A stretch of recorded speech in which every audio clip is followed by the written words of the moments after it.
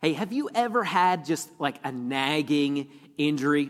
I'm 35, about to be 36 here in a couple months, and I am feeling that age. I've had a back pain in my lower back for probably 4 or 5 years now. I aggravated my sciatic nerve snowboarding, which is I'm probably too old to do that anymore, right? And I fell, and ever since then, every once in a while it'll flare up, and my leg will go numb if I sit for too long.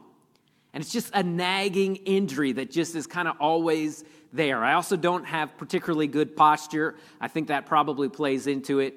But I've got to get up and walk around every once in a while to make sure that my leg doesn't go numb, and it's really weird. But today we're going to talk about a man that had a situation that was far worse than mine and for far longer. Today, the passage that we're going to check out is the biographer John. He is writing about this miracle at the pool of Bethesda. This is an event where the opposition to Jesus really begins to take form and to take shape.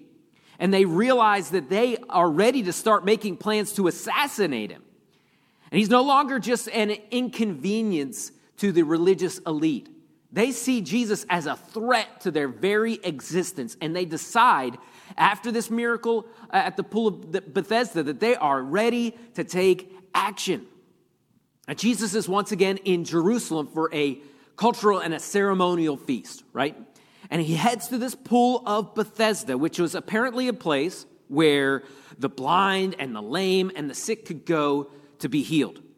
And these verses say there's just a multitude of people that are there waiting and hoping that they could be healed. Picture that. Just injured people, people that are hurt, people that are hopeless, just lying there waiting to see if they could be the one that gets into that pool and somehow is healed. But Jesus walks into this situation. He sees all of these people, and he focuses in on one man. We see that in John chapter 5 and verse 5. And I want to remind you, if you're not watching on your phone, if you're watching on your phone, it might be a little bit difficult, but we do have an amazing app that you can download, and you can get the verses right there, and all the notes are there, and it's even a place for you to take notes in there too. But John 5:5, this is what it says. One man was there who had been invalid for 38 years. This wasn't just a little back pain or a leg that was going numb. This man had a real problem, and he had this problem for a long time. And for whatever reason, Jesus locks in on this one man out of a multitude of people, and he had been sick for 38 years. Now, Jesus knew this man inside and out, and he had access to any random fact about this man. He had known his thoughts. He had known the sins that he had committed and the good deeds that he had done. Jesus knew this man, and he had compassion on him. John 5:6. When Jesus saw him lying there and knew he had already been there a long time, he said to him, check this out, "Do you want to be healed?" Jesus had a purpose. He was there for a reason. And notice he doesn't get caught up in the crowd of people and try and find a stage to get on or to get up in front of everybody so that he could be seen by the crowd. Instead, he got stuck in on one man. And then Jesus asks him if he wants to be healed, right? Do you want to be healed? But see, that Jesus, when he asks questions for us, it's not for us, for him to gain information from us. It's for us to answer those questions and to vocalize our need. He asks us questions for us, not for the benefit of him. He asked him, do you want to be healed? John 5:7, the sick man answered, "Sir, I have no one." Man, those 4 words really rung in my heart. I have no one. I have no one. How many people are out there that feel that way right now? I have no one. He says, I have no one to put me into the pool when the water is stirred. And while I'm going, another steps down before me. And then he says, he just says to Jesus, look, I have no hope of being healed ever. I can't get down to that pool. Someone else always makes it there in front of me. I have no one to help me. And I've been sick for 38 years, and I don't ever see being healed.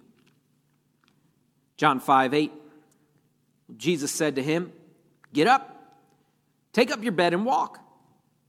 Jesus shows him that he didn't need the pool. This man thought that he was waiting on the pool, and there was no help ever going to come for him because he couldn't get there. But he actually wasn't waiting on the pool. He was waiting on the great physician to come and heal him. He just didn't know it yet. Now notice here, it's interesting. It doesn't say that his faith made him whole in this passage like we see in other passages. We don't even know if this man had ever even heard of Jesus before. And if he had heard of Jesus, he didn't know this was him, and we'll see that in just a little while. He didn't know this was Jesus. It wasn't this man's faith that drew Jesus to him. Jesus wasn't like, hey, this guy's the best Christian around, or this guy has just an amazing amount of faith, and so I'm going to heal him. That's not what happened here. Jesus chose to help this man because he felt for him. Verse 9, and at once the man was healed, and he took up his bed and walked.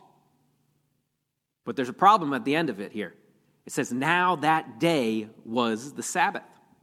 See, immediately this man was made whole. It was amazing. And he goes to grab his sleeping bag because Jesus told him to head back to his house. And he gets up and he walks away, but bum, bum, bum. It was the Sabbath. Come on, Jesus. What are you doing here, right? You know that you're going to get in trouble for this. You know that this is going to ruffle some feathers. You've got 6 other days to heal someone. Why do you keep doing things on the Sabbath day? You know the Pharisees are going to hate this. Can't you just go with the flow for a little while? Can't you just lay low? Can't you just please people? Why do you always got to shake things up, Jesus?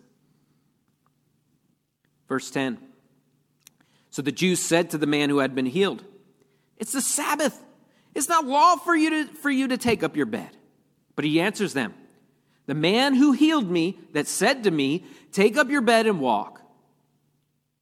They asked him, who is the man that said it to you? Take up your bed and walk. Now the man who had been healed did not know who it was, for Jesus had withdrawn as there was a crowd in that place.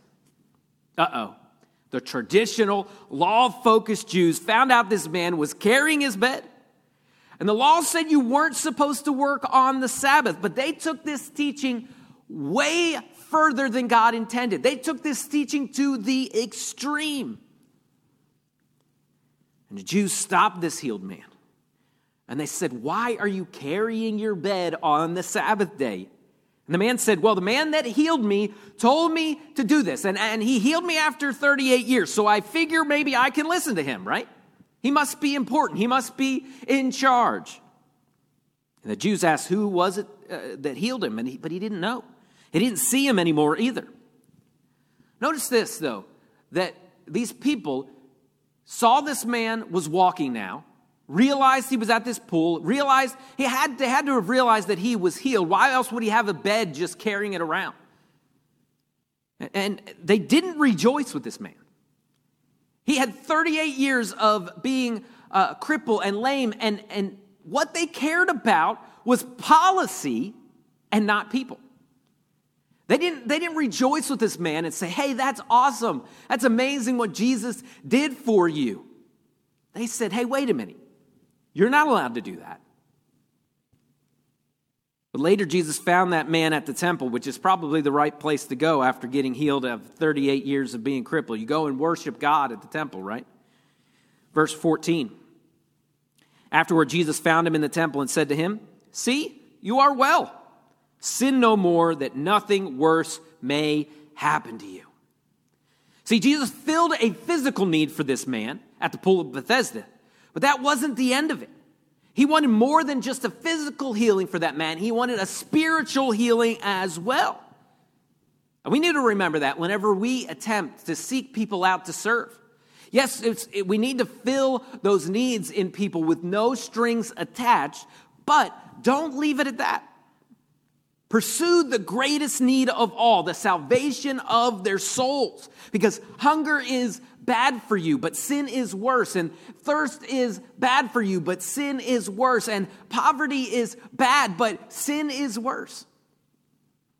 And Jesus said, look, don't take this physical healing for granted. It's great that you're well, and I know you're excited, but there's more to life than health. You need to live for the next life.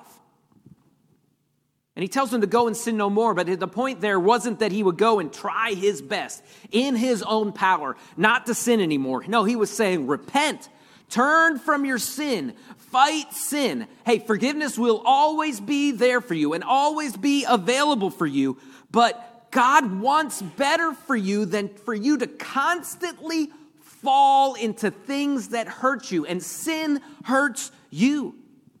And instead, he wants to empower you to go and sin no more and have victory over sin. Later in verse 29, it says, come out, those who have done good to the resurrection of life, and those that have done evil to the resurrection of judgment.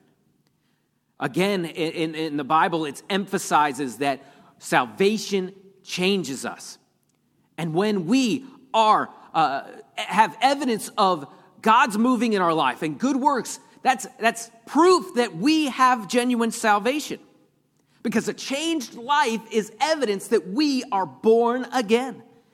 And an unchanged life is evidence that we don't have salvation present in our lives.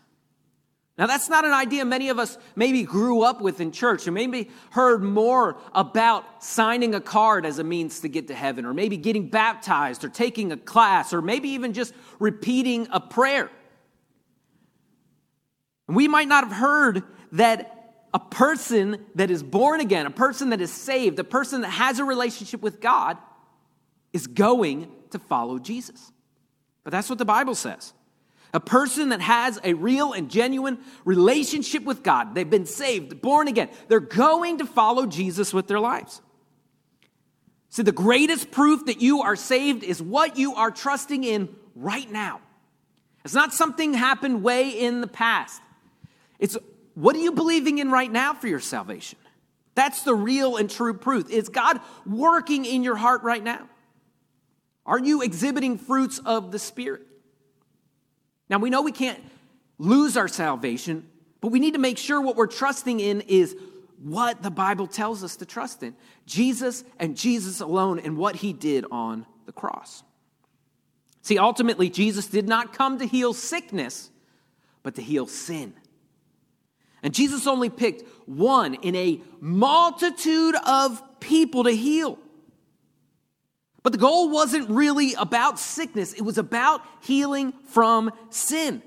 That's what he cared about with this man. He offered healing from sickness on his earthly ministry to only a handful of people. But he offered healing from sin to all. God is not willing that any should perish, but all that should come to repentance. Sickness lasts for 38 years, but sin's impact lasts for 38 million years and more. That's how long our soul lasts. And Jesus came to show us love and to show us the way to get to him. Because sickness is only temporary, but the soul is eternal. Verse 15, the man went away and told the Jews that it was Jesus who had healed him. See, before the man didn't know Jesus' name, but now he does. Oh, who healed me? Oh, that was Jesus. And then he starts telling people about what had happened for him. Verse 16. And this was why the Jews were persecuting Jesus, because he was doing these things on the Sabbath. Jesus, you know, why are you doing this? You know that they're going to get mad. But Jesus answered and said, my Father is working until now, and I am working. Here Jesus answers the question about him working on Sunday. He says, my Father made Sunday. He holds the universe together on Sunday. And we created the heavens and the earth together. My Father and I are one. Sunday is the Lord's day, and I am the Lord. Therefore, I can heal my creation on that day. Now, if you've ever had a loved one that is sick, that can be an incredibly hard thing. And we know that God can heal anyone, and he has the power to do that at any time. But we can be tempted to believe that if we do enough to impress God, and we work hard enough, and we pray hard enough, and have big enough faith, that God will have to answer our prayers and have to listen to us.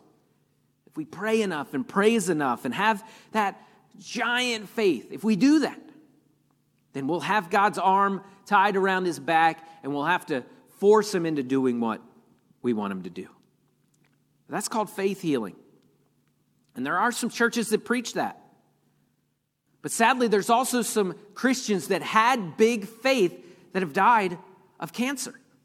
And many even have died with guilt that maybe God didn't love them like he loved other people, or that maybe they weren't good enough, and they died with that guilt. And that's tragedy. Never fall into that trap. Never fall into that trap.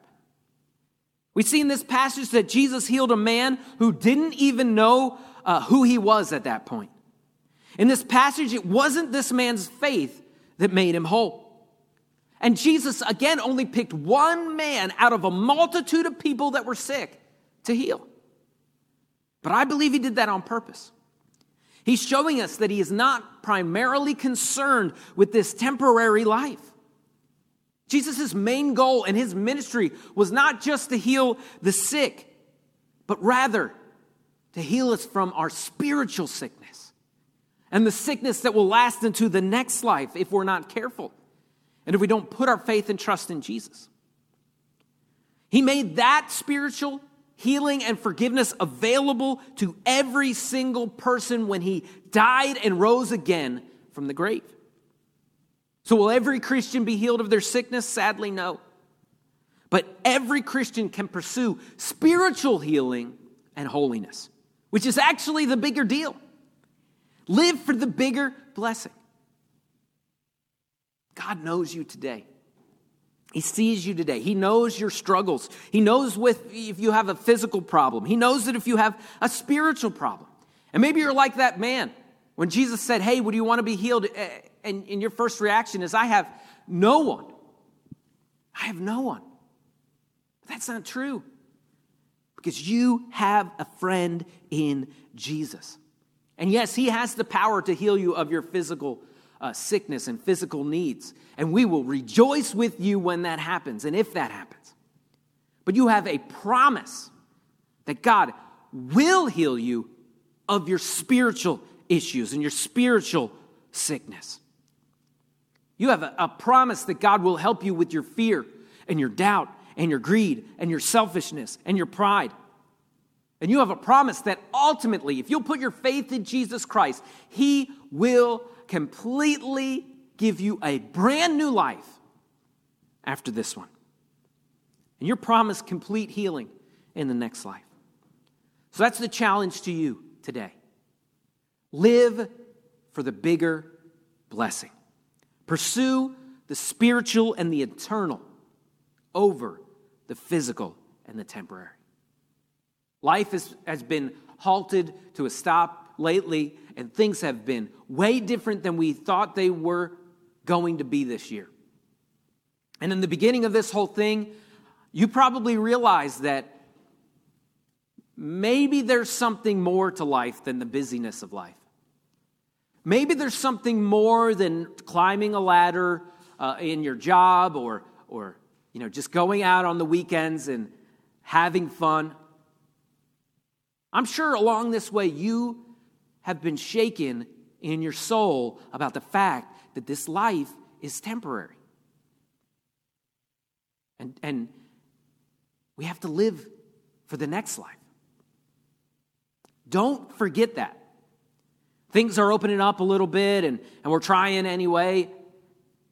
And you might be tempted just to jump back in headlong into the busyness whenever this winds down. Live for the next life. Live for the eternal. Live for Jesus. Let's pray.